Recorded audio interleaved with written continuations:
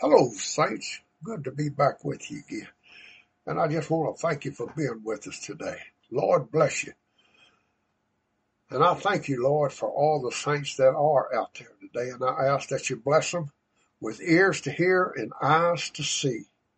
And I ask, Lord, that your provisions would be made plain to them and that your holiness would convict them, Father, and that your word would go into their hearts and that they would be partakers of the whole Lamb.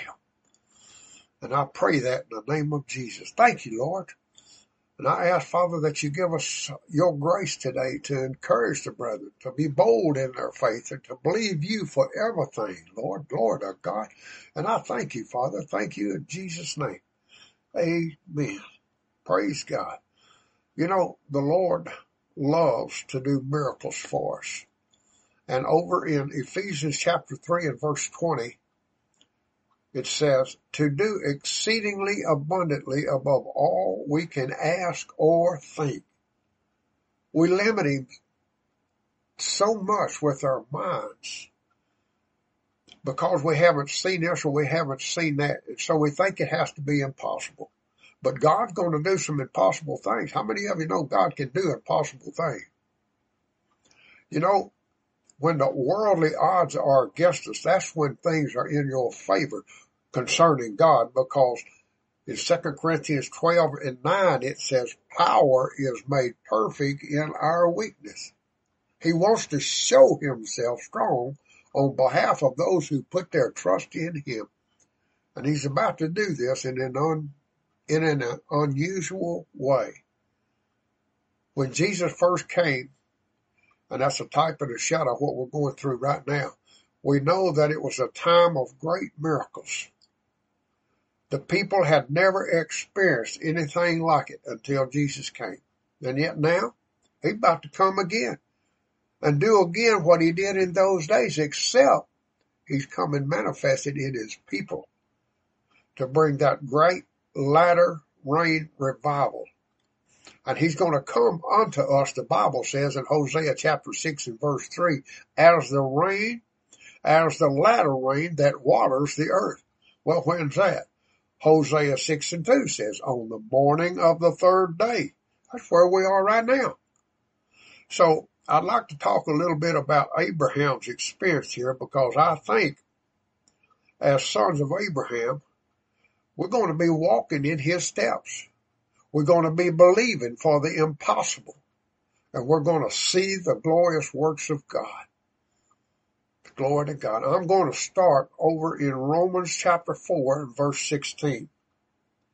For this cause it is of faith, that it may be according to grace, to the end that the promise may be sure to all the seed, not to that only which is of the law, but to that also which is of the faith of Abraham. If you're a Christian, you are to walk in the steps of Abraham, our spiritual forefather, in his faith. And it says, who is the father of us all. So if you're born again, you're the true New Testament seed of Abraham. Romans 4 and 17 says, as it is written, a father of many nations have I made thee, before him whom he believed, even God who gives life to the dead, and calls the things that are not as though they were, who in hope believed against hope, to the end that he might become a father of many nations, according to that which had been spoken, so shall thy seed be. Who in hope believed against hope. In other words, nobody in Abraham's day had the hope that God would do what he did for them, for Abraham. Nobody. Even Abraham himself found it hard and had to struggle with it. When the whole world had no hope, Abraham had hope. And of course, it was a gift of God. He hoped that he might become a father of many nations because of what the Lord had spoken to him. So shall thy seed be, in Genesis 15 and 5. And it says in Romans 4 and 19, and without being weakened in faith, he considered his own body. Well, he could see that he wasn't capable of bringing to pass what God had promised. And that's why it was hard for him. God told him 25 years before he brought it to pass what he was going to do, and he waited and he waited and he waited. And I'm talking about God waited until it was totally impossible, naturally speaking, for it to come to pass before he brought it to pass, so that everyone would know that only God could do this. And that's what God does. This is a miracle. You see, God doesn't ever want to share his glory with man. When we get into a situation that's just totally impossible, don't limit God, because that's exactly where he wants to give the answer. And yet that's a place where we most often limit him. And verse 18 says, who in hope he believed against all hope that he might be the father of many nations. And he considered his body now as good as dead, he being about 100 years old, and the deadness of Sarah's womb. He knew all this, and he understood this. He wasn't lying to himself about this. Verse 20, yet looking into the promise of God, he wavered not through unbelief, but waxed strong through faith, giving glory to God. Looking unto the promise of God, he saw Sarah and he saw himself. He saw his wrinkles and he saw hers. And he just knew, naturally speaking, that there was just no way for him to bring this to pass. And you could say in a spiritual way the same thing as today is about us. Do we really believe that we can bear fruit? Do you know that it is just as impossible for us to bear the fruit of Jesus Christ as it was for Abraham to bear Isaac, who was a type of Jesus Christ, who is the promised seed, right? And it's just as impossible for us to manifest Jesus Christ. And we look at the verse in 2 Corinthians chapter 3 and 18. This is one David says all the time, but we all with unveiled face, beholding as in a mirror the glory of the Lord, are transformed into the same image from glory to glory, even as from the Lord the Spirit. We see it in the mirror by faith. We see the gift of Christ in us, in the mirror, by faith. And of course, faith is the only thing that's going to bring this to us. And we can't do anything to bring this to pass anymore. Then Abraham or Sarah could have brought that fruit to fruition. It ain't possible. But Abraham wavered not through unbelief. He knew, according to the flesh, that this thing was impossible. So much so, he laughed. And of course, Sarah did too. They both laughed. Well, it was kind of hilarious that God could do this thing in these old people. But they wavered not through unbelief, but waxed strong through faith, giving glory to God, and being fully assured that what he had promised he was able also to perform. Wherefore also it was reckoned unto him for righteousness. And no matter what you believe God for, folks, if you believe his promise, God calls you righteous in that regard. And there are many who don't. There are many so-called Christians who don't believe the promises of God. And they are unrighteous in that regard. Verse 23, now it was not written for his sake alone that it was reckoned unto him, but for our sake also, unto whom it shall be reckoned, who believe on him that raised Jesus our Lord from the dead, who was delivered up for our trespasses and was raised for our justification. So you see, he's applying the fruit of Jesus in us to the fruit of Abraham. Abraham and Sarah had no power to bring this to pass, but the Lord's got the power, don't he? Actually, the Lord waited, and he waited, and he waited. And we can look at this and see it. So let's go to Genesis chapter 12 and look at the story of Abraham. Now you remember that Abraham, his father Terah, and his brother set about to leave Babylon, the Chaldees, as they were called in chapter 11, Abraham's father and brother died in the land of the Chaldees. Even though they set about to leave, they didn't make it out. But Abraham did. He left Ur of the Chaldees and he went to the promised land. But his father and brother didn't make it out. But God spoke unto Abraham and told him, you come out from among them. You separate and you go to Canaan's land. And that's where chapter 12 begins. It says in Genesis chapter 12, verses 1 through 4. Now the Lord said unto Abram, get thee out of thy country and from thy kindred and from thy father's house unto the land that I will show thee, and I will make of thee a great nation. Now, here's where this promise first came in. I'm going to make of thee a great nation. Abraham was 75 years old at this time. Then he said, I will bless thee and make thy name great, and be thou a blessing. And I will bless them that bless thee, and him that curseth thee will I curse. And in thee shall all the families of the earth be blessed. In thee, in Abraham, shall all the families of the earth be blessed. Well, how's that going to happen? In the Old Testament, it wasn't impossible. But in the New Testament, since we just read the story, how that we are in Abraham when we walk by faith, and we become a part of his body of people on this earth when we walk by faith. So in thee shall all the families of the earth, that ain't just the Jews now, be blessed. And verse 4 says, so Abram went as Jehovah had spoken unto him, and Lot went with him, and Abram was 75 years old when he departed out of Haran. And that was at the beginning. And Isaac wasn't born yet. He wasn't born for another 25 years. God really wanted to make sure that Abraham would not have any part in this, and that no one could give any credit to Abraham.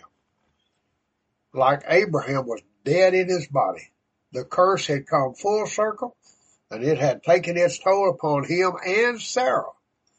And like every one of us, because of the curse, the nature that has been passed on to us through generations and generations, we have no ability to bring forth the fruit, the promised seed of Christ in us, the hope of glory.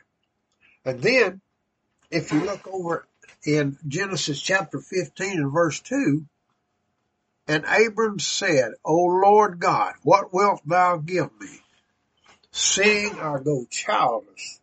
And he that shall be possessor of my house is Eleazar of Damascus. And Abram said, behold, to me thou hast given no seed, and lo, one born in my house is mine heir.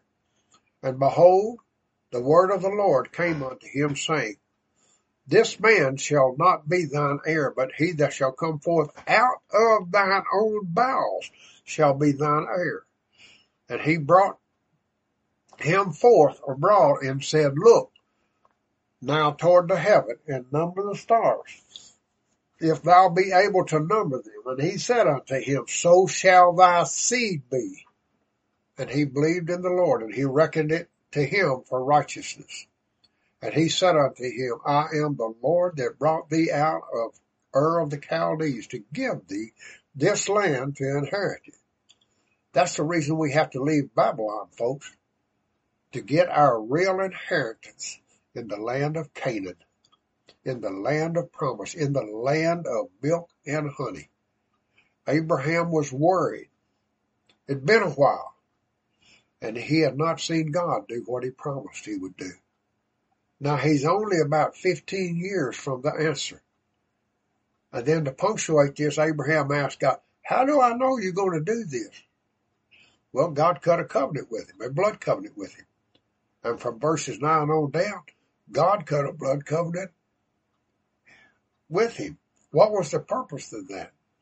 Well, it says in verse 18, in that day the Lord made a covenant with Abram, saying, unto thy seed have I given this land from the river of Egypt unto the great river, the river Euphrates, Then he spoke about all the people who lived in the land at the time. And so this covenant was to make sure that his seed inherited all of the land. We've been given a covenant, and just such a covenant, to make sure that we inherit this land. We're talking about the promised land that the spiritual man is supposed to take possession of from the carnal man, from the Canaanite, right? We've been given a covenant to make sure of that too.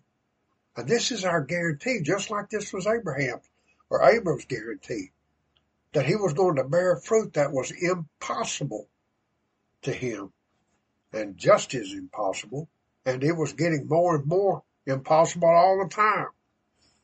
Well, once again, I say, when the odds are against you, according to the world, that's when they're actually in your favor with God. God doesn't do things that are easy. He likes to do things that are impossible. And he was making it more and more impossible because of his waiting and waiting and waiting until Abraham was way past the age.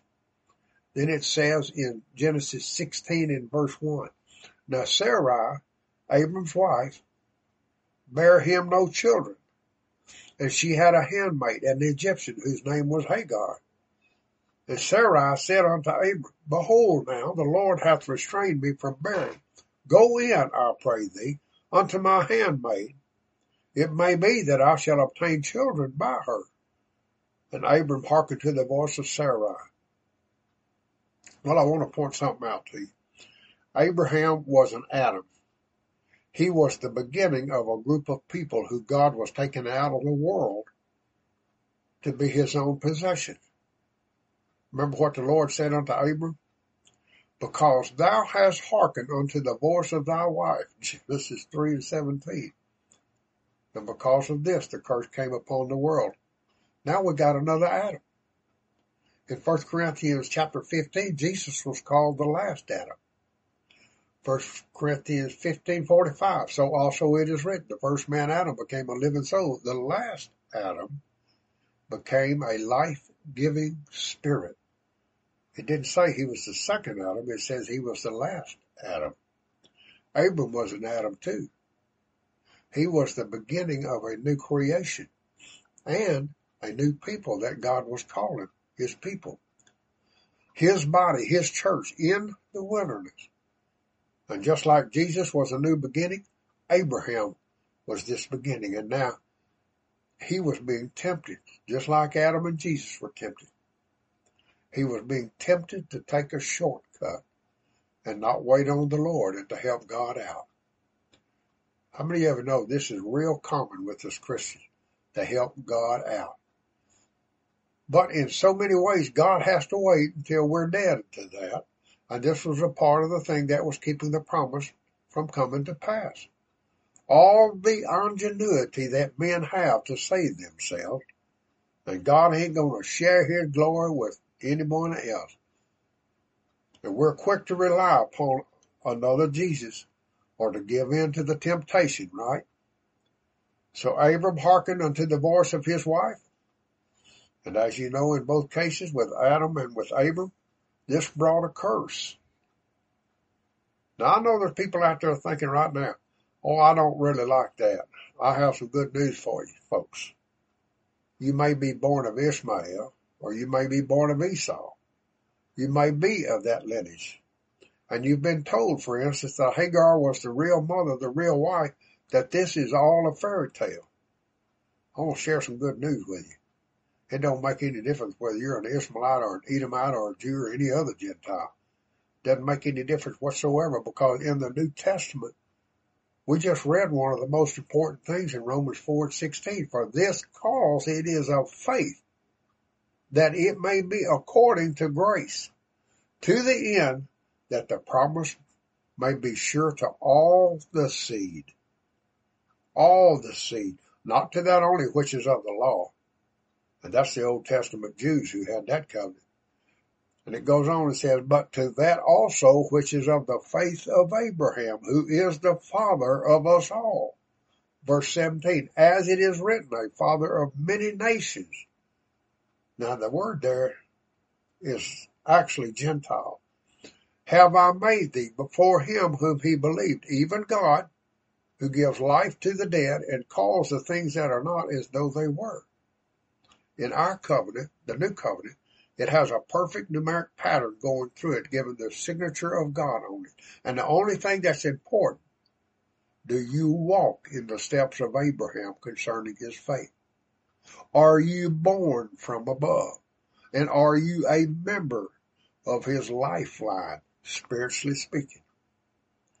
Now let me show you something that some of you would call some good news. Let's read it in Romans chapter 9 and verse 16. But it is not as though the word of God hath come to naught, for they are not all Israel that are of Israel. Now look at that carefully. Who is Israel in the New Testament?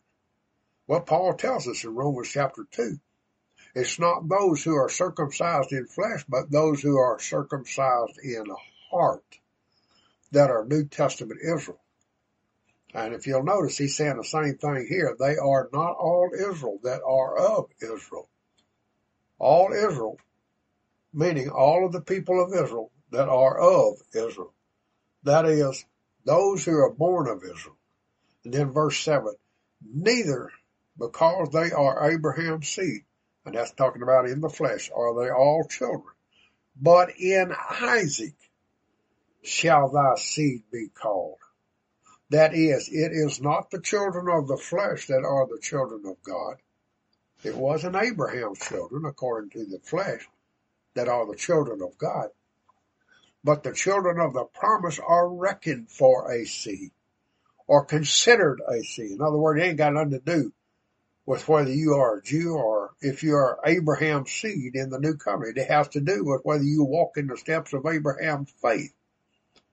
That's what makes you an Israelite in the New Testament. In Galatians, it says something real important about who this seed is. And he says in Galatians 4:28, now we, brethren, talking about Christians here, as Isaac was, are children of promise. Now, back over in Romans 9, it's not the children of the flesh that are children of God, but the children of the promise are reckoned for a seed. So what physical relationship do the Christian Gentiles have with Abraham? They ain't got no physical connection whatsoever. But the faith is what makes the difference, folks. And we were grafted into the olive tree of all Israel in Romans chapter 11. Because of what? Because of our faith. And they who were the natural seed were broken off because of their unbelief. They didn't believe in the sacrifice of the Lamb, Jesus Christ, who came to die for their sin. And when you go back over and look at this parable, which is what it is in Genesis 12 through 17, it's just that. It's a parable. It ain't got nothing to do with the physical other than it points towards something greater in the New Testament. We have a New Testament covenant, and this is the shadow of it. It's a shadow of the good things to come, the Bible says. John 3:16, for God so loved the world that he gave his only begotten Son, that whosoever believes on him should not perish but have eternal life. Whosoever believes on him. That has nothing to do with being a physical offspring of Abraham. It has to do with being a spiritual offspring because you walk in his steps. The Bible says in 1 John 2:6, he that says he abides in him ought himself also to walk even as he walked. You can't prove that you are a member of Christ's body unless you act just like he acted. And that's why they call them Christians. And you can't prove that you are a member of Abraham's body unless you walk in the faith that he had. And obviously, that's going to be proven one way or the other, whether you are actually a member of Abraham's body or not.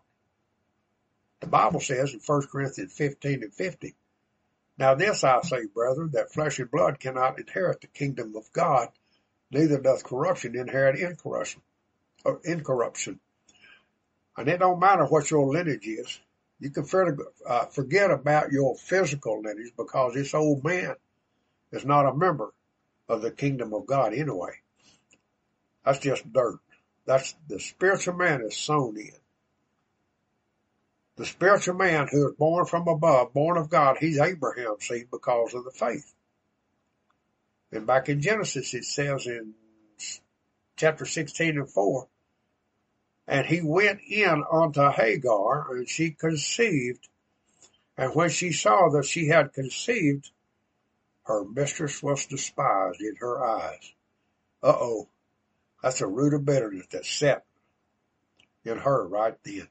The Bible says defiles the many right there in Ishmael's mother. A root of bitterness. And it was passed on to him because Ishmael, of course, felt rejected by his father. And it says in verse 12, and he shall be as a wild ass among men. His hand shall be against every man, and every man's hand against him. And he shall dwell over against all his brethren. So that root of bitterness was carried on by Ishmael. It was inherited through his mother and through his circumstance and through what he went through, all the way down until today. We have all inherited the sins of our parents. All of us, and that disqualifies any of us from having any part of the kingdom of God. And the only hope we have is that we would be reckoned to be a seed because of our faith. And that enables us to enter the kingdom, whereas by our works, we'd never be able to enter. And or by our nature, we'd never be able to enter. And that's the real good news, folks. Now let's go to Genesis chapter 17. And over in verse 15 it says, and God said unto Abraham. Well, now he's got a new name. God gave him a new name. He changed his name from Abram to Abraham.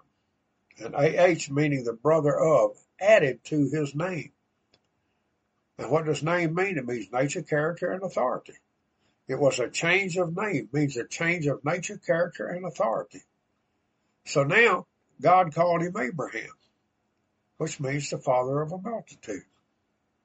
So here's a man who had never been a father, could not be a father in the natural with his wife, and was now being called by God and by everyone else the father of a multitude.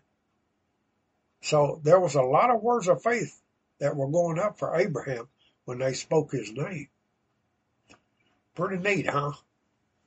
You know, Sarah got a name change too. And God said unto Abraham, as for Sarai, thy wife, thou shalt not call her name Sarai, but Sarah, which means princess. Shall her name be, and I will bless her, and moreover, I will give thee a son of her. Yea, I will bless her, and she shall be a mother of nations. Kings of peoples shall be of her. And then Abraham fell upon his face and laughed. A lot of people talk about Sarah laughing, but look at here, Abraham laughed too. You can imagine the situation that he was in. He was 86 years old back in chapter 16, verse 16. He was 86. And then verse 18. And Abraham said unto God, oh, that Ishmael might live before thee. Well, now, here's unbelief talking. How about accepting this boy, Lord? We've already got him. We know how it works. Waiting on this faith thing is too hard on our flesh. Well, it always is, isn't it? And God said, nay, but Sarah thy wife shall bear thee a son. Thou shalt call his name Isaac, which means laughter, and I will establish my covenant with him for an everlasting covenant for his seed after him. But my covenant will I establish with Isaac, whom Sarah shall bear unto thee at this set time in the next year. So now that we know that he's talking about when Abraham was 99 years old. Now we're 24 years in the future from when he first spoke that promise unto Abraham. Verse 23, and Abraham took Ishmael, his son, and all that were born in his house, and all that were bought with his money, every male among the men of Abraham's house, and circumcised the flesh of their foreskin in the selfsame day, as God had said unto him. And Abraham was 90 years old and 9 when he was circumcised in the flesh of his foreskin. And Ishmael, his son, was 13 years old when he was circumcised in the flesh of his foreskin. In chapter 18 it says, at verse 10, and he said, I will certainly return unto thee when the season comes around, and lo, Sarah, thy wife, shall have a son. And Sarah heard in the tent door which was behind him. Now Abraham and Sarah were old and well stricken in age. It had ceased to be with Sarah after the manner of women. And Sarah laughed within herself. She might not have done it out loud, but she did. She chuckled and then sang, After I am waxed old, shall I have pleasure, my Lord, being old also? And the Lord said unto Abraham, Wherefore did Sarah laugh, saying, Shall I of a surety bear a child who am old? They ain't never seen nothing like that happen before. And if they had any reason for unbelief, it was apparent, wasn't it, that nobody had ever seen anything like that ever happen before. And yet, God chose this to glorify himself and to be a type of something that is just as impossible in our day. And that's to bear the fruit of Jesus Christ in us. Ain't nobody believes it. The people around Abraham didn't believe it. The preachers in our day don't believe it in our day. And multitudes of Christians don't believe it in our day. And they laugh too when you tell them what the Lord has planned to do in his people, that Jesus Christ is going to live in them. They laugh and scoff at you. They criticize you. And they throw these obsolete verses at you and everything else. But he says here in verse 14, is anything too hard for the Lord? Well, I'm going to ask you something. Is it too hard for the Lord to mature and perfect his people? Well, if you believe it's too hard, it's going to be too hard. But if you don't, then you are accounted as righteous, and you are a seed of Abraham through faith. Verse 14, at the set time, I will return unto thee when the season comes around, and Sarah shall have a son. Then Sarah denied, saying, I laughed not. Well, maybe she didn't physically, but she didn't she? Because she was afraid. And he said, Nay, but thou didst laugh. The Lord heard her laugh, and she named her son Laughter. Praise God. Then in chapter 21 it says, in verse 5, Abraham was 100 years old when his son Isaac was born unto him. And Sarah said, God hath made me to laugh. Everyone that hears will laugh with me. Yeah. And I think this manifestation of the promised seed is Jesus. He came as that promised seed, and he's coming again as the promised seed to us. Because we, as Isaac was, are children of promise. He's coming once again to us. And Ishmael was about 14 when this happened. And it wasn't just a miracle of birth, it was a miracle of restoration of Abraham and Sarah. Because look what it says in verse 7. And she said, Who would have said unto Abraham that Sarah should give children to suck? For I have borne him a son in his old age. She was restored. Abraham was restored. And after all those years, God brought his promise to pass. But he waited, and he waited, and he waited until they thought it was impossible for them to do anything. Now, in the beginning, they were quite quick. And it didn't take them long after God had made the promise until Sarah had come up with the Hagar substitute, did it? Let's go ahead and try this. We're going to try that, okay? The Lord makes a promise, and he wants to fulfill it. And he wants to fulfill it his way, and men have all kinds of ingenuity. We're trained from a small child on up to save ourselves, aren't we? And yet God is a jealous God. He wants to be our Savior. Sarah was restored. Abraham was restored. And he started a whole other family after this. He was 100 years old, and he started another whole family after this. He had at least 6 more children. If you look in chapter 25, it looks as though Abraham was 137 at that time. Verse 1, and Abraham took another wife. For goodness sake, this was after he buried Sarah. And her name was Keturah. And she bare him 6 sons, Zimran, Jokshan, and Medan, and Midian, and Ishbak, and Shua. And we don't know how many daughters because they usually didn't list the daughters. It could have been a bunch of daughters too, but he did have 6 sons. God restored that old man, and he almost lived 2 lives. At 100 years old, he had his first son. And now at 137, he started having a whole other family. Until verse 7, he was 175 years old. Why did he live to be 175 years old? Well, I can tell you now, it's because of a miracle of restoration had been done on his body, a DNA miracle of restoration.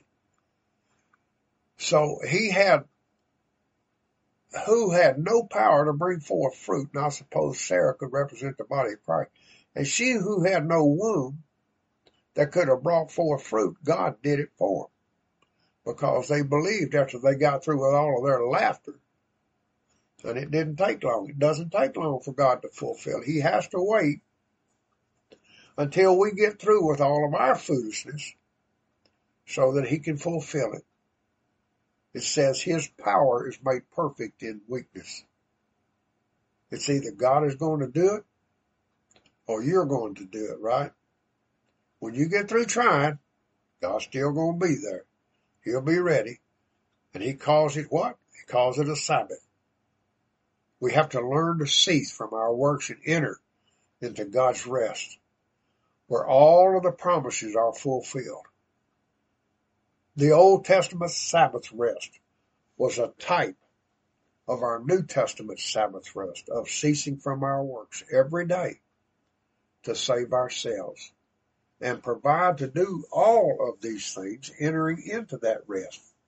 And what is it? He calls it a sabbatismos. Over in Hebrews chapter 3 and 4, a sabbatismos, or a continual rest, not a one-day rest. We continually cease from our works and our efforts to bring to pass God's promises, which are all past tense. God already promised these things, and if he promised it, he's going to bring it to pass. And if he promised to heal you, if by his stripes you were healed, it's already there. It's already promised. It's already past tense. So if you keep his Sabbath, you have to accept that he has already done this. And that's why so many people miss out on it, because they really don't understand this. When we read the Word of God, we have to be like a child in accepting what God says. He said in Matthew 18:1, in that hour came the disciples unto Jesus, saying, who then is the greatest in the kingdom of heaven? Well, that's a real fleshly question, isn't it? They all wanted to know who was the greatest. Well, Jesus had a strange answer. Verse 2, and he called to him a little child, and set him in the midst of them, and said, verily I say unto you, except ye turn, which is another word for repent, and become as little children, you shall in no wise enter the kingdom of heaven. That sounds dangerous, don't it? Except you become as a little child, you will in no wise enter the kingdom of heaven. In other words, where do we enter the kingdom? We have to enter the kingdom right here. Here is where we have to become as a child. And a child is someone who just accepts what the Father says. Children are not as ingenious as grown-ups are. They hadn't been trained year after year after year after year to save themselves. If they hear their father say something, it comes to them a lot easier than grown-ups. Verse 4, whosoever therefore shall humble himself as this little child, the same is the greatest in the kingdom of heaven. Well, this little child was willing to be the least in the midst of them. The one who would sit on the lap, the one who would not be counted as the greatest, and the one who knew he was not the greatest. The one who knew that he was not yet grown up. He was not yet capable. All these things that grown-ups seem to believe about themselves. And actually, a little child will receive miracles when grown-ups won't, because a little child will believe and grown-ups won't. This little child was willing to be the least. And they all want to know who's the greatest. The person who is willing to be the least is the greatest. That's what Jesus was saying. It's not the person that seeks with selfish ambition to become the greater than everybody else. That's the greatest. It's the one that's willing to be the least. The greatest servant, the smallest in the midst. That's who God says is the greatest. Verse 5, and whoso shall receive one such little child in my name receives me. That's where Jesus is. That's who Jesus lives in. The person who is willing to be the least, the servant of all. He said in one place, the greatest among you shall be your servant. People want to be the great one, don't they? But they don't want to be a servant of all. He said, when you find someone who's like this little child, that's where I am. You can see the giants in chapter 13 of the book of Numbers.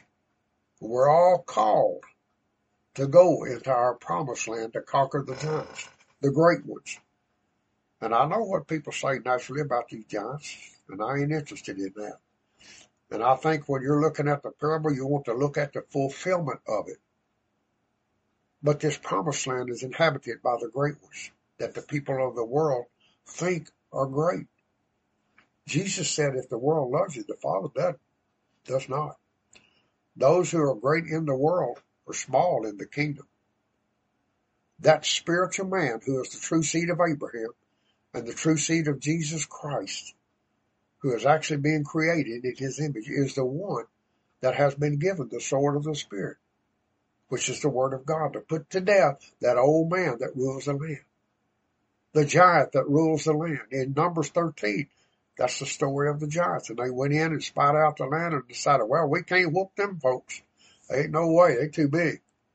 In Numbers 13:27, they told him and said, we came unto the land whither thou sentest us, and surely it flows with milk and honey, and this is the fruit of it. Howbeit the people that dwell in the land are strong, and their cities are fortified and very great. Moreover, we saw the children of Anak there. And Amalek dwelleth in the land of the south, and the Hittite, and the Jebusite, and the Amorite dwell in the hill country. And the Canaanite dwells by the sea, along by the side of Jordan. And Caleb stilled the people before Moses and said, let us go up at once and possess it, for we are well able to overcome it. He was confident, wasn't he? Just on the word of God. He was a little child. That's what he's talking about. Verse 31, but the men that went up with him said, we're not able to go up against the people, for they're stronger than we are. And they brought up an evil report of the land which they had spied out unto the children of Israel, saying, the land through which we have gone to spy it out is a land that eats up the inhabitants thereof, and all the people that we saw in it are men of great stature. And there we saw the Nephilim, the sons of Anak, who come of the Nephilim. And we were in our own sight as grasshoppers, and so we were in their sight. And just like I've shared before, so many people of God and their preachers claim that it's just not possible to take this land. You can't overcome. You can't be perfect. So just settle for being forgiven. But that old man who rules in the land is the one who wants to be the greatest. He's the one who wants to rule. And in the natural and in the carnal churches, he's the one that does rule. That old man rules. They've never been put to death. And to these preachers, they are not capable of conquering that old man. He's too big, he's too bad, impossible. But with God, it's just another one of those places where when the odds are against you, they're actually in your favor. Because when you're small, And when you're incapable, when you are weak, what did God say to Paul? He said, my power is made perfect in weakness. And he meant Paul's weakness. And so in this situation, this is where God loves to do miracles. If you're carnally minded, you think, well, this is an impossible situation. God ain't going to do this. We've never seen him do this before. That's where Abraham was. He had never seen it before, and Sarah had never seen it before. It was impossible. Now, we're coming to a time when God's going to finish the work in his people, because we're coming to the end. Is God going to do it in these days? These are the days he said he was going to do it in. These are the days he said he was going to perfect his people. And these are the days he said he was coming again on the morning of the third day, right? As the rain, as the latter rain that waters the earth, as he said he would come. It goes on to say in Numbers 14:1, and all the congregation lifted up their voice and cried, and the people wept that night, because they believed the bad report. They thought it must be right according to nature. Look at those giants. Ain't no way we can conquer them. They even said in verse 4, let us make a captain and let us return into Egypt. They didn't want to see any more of those guys. They said, were it not better for us to return into Egypt? So many people come to the Lord and they return to Egypt because they have no hope of conquering the giants. They have no hope of ruling in this land. Hebrews chapter 6 and verse 7 says, we are the land which hath drunk the rain that comes oft upon it, and bringeth forth herbs meet for them, for whose sake it is also tilled. Then he said in verse 7, if it bears thorns and thistles, it is rejected and nigh unto a curse, whose end is to be burned. Paul was saying in Hebrews 6 that we're that land. And God wants the seed of Abraham, that promised seed, to be manifested in our land. Yeah, it's impossible for us to bring that forth by our own carnal nature. We've been too long under the curse, like Abraham and Sarah. But it ain't according to us, is it? It's not according to our nature. It's not according to our ability. It's according to God's promise. And those who believe his promises are the true seed of Abraham. So you need to keep that in mind when things look impossible. Ain't nothing impossible with God. Glory to God, I can tell you that. We are the promised land according to Hebrews chapter 6, and God has given us, this spiritual man, victory over the carnal man. The Israelite was given a victory over the Canaanite by the virtue of the fact that God promised he was going to give them that land. They would rule that land and take their houses, and of course this is our house. This brings us to the fact that when they went into the promised land, they saw these giants, and they feared these giants because they were an ominous nation, and that they thought they could not conquer with their little bitty nation that they had. But God had promised. But God. And there ain't no doubt in my mind that the giant represents the ego and the self. Every spirit that confesses not Jesus is not of God, and this is the spirit of the Antichrist, 1 John 4:3. Every spirit. So we're talking about a corporate spirit of Antichrist. Jesus said, if you're not for me, you are against me, Matthew 12:30. And against means anti, doesn't it? There's a body of anti-Christ, just like there's a body of Christ in the earth.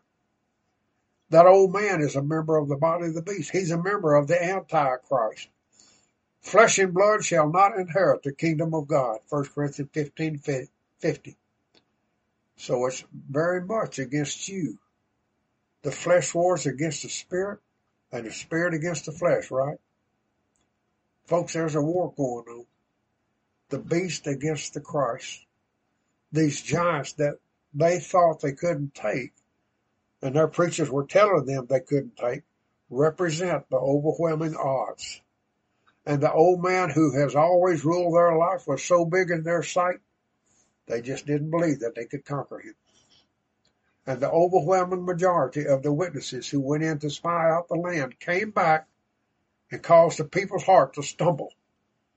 because they told the people in Numbers 13 and 21, we are not able to go up against the people, for they are stronger than we are. Joshua and Caleb were faithful witnesses of the Lord. And they came back and they gave the good report, didn't they? While the others gave the bad report.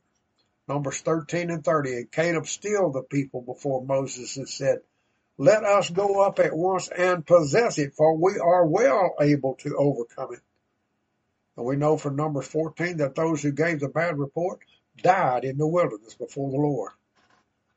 So this ego, this self-life that God has given us has to be conquered. We've got some awesome examples in the scriptures that when the odds are against you, it's always in your favor in the scriptures. And I don't know if you've ever noticed this or not, but God's people are always outnumbered in warfare when they won. They were outnumbered and they were outarmed by the Egyptians. And all the beast kingdoms that came against them were conquered by God. And this flesh seems to us, as we've lived in it all our lives, to be bigger than life, bigger than us, bigger than our ability. We've all tried to conquer the flesh on our own. Sometimes God has left us to our own abilities to teach us a lesson that the flesh can't be conquered by us since it's a part of us. And our own nature is not going to attempt to conquer our own nature, nor does it even want to go to the cross. The old man doesn't want to go to the cross. And for you to bring him to the cross would be extremely difficult. But for the Lord to do it and to work in you to will and to do of his good pleasure, it's just a matter of you exercising faith.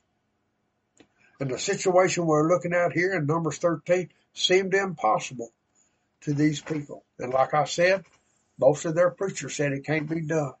And they still saying that today. But God has given us some awesome, good examples in the scriptures. Paul is one of them. Apostle Paul, he's one of them. Paul's old man was a big man in the world. Paul was a big man in the ways of the world and religion. And he understood that the old man had to die. Now let's read some of Paul's bragging in Philippians chapter 3. Whenever Paul bragged in the scriptures, it wasn't to glorify himself, it was to make a point. And he's making a point here concerning his former life, even his former life in religion. There's a lot of Christians today who are in this same situation. The one ruling their life, even their religion, is the flesh, the big ego, the big self-life. And Paul is an example to us in that regard. He had much notoriety in religion. He was impressive and well known and respected by the worldly eye. Somebody who was big in the world, but Paul knew that person had to be conquered. He had to be crucified. And he says in Philippians 3 and 3, for we are the circumcision who worship by the Spirit of God. Now you know what the circumcision is, right? It's a symbol of cutting off of the flesh of the way a man sowed his seed. We know the eternal law of sowing and reaping is, whatever a man sows, so shall he reap. The Bible tells us if you sow to the flesh, you will of the flesh reap corruption. So basically the Lord came to cut off the flesh so that we sow only a good seed and reap a good reward. And that's what Jesus came to do. Circumcision is also a New Testament symbol of baptism. And it's a symbol of death to the old man. So that when we sow our seed, we sow a good seed and reap a good reward. So he said, we who are of circumcision, who worship by the Spirit of God and glory in Christ Jesus. Well, here's the thing. The people who are circumcised, the people who have the flesh cut off, they glory in Christ. They don't glory in self. They're not proud of their achievements because they realize it didn't come from them, it came from God. Glory to God. It came from the Lord God Almighty, not us. Well, folks, I'm out of time. God bless you. We'll see you again next time, God willing.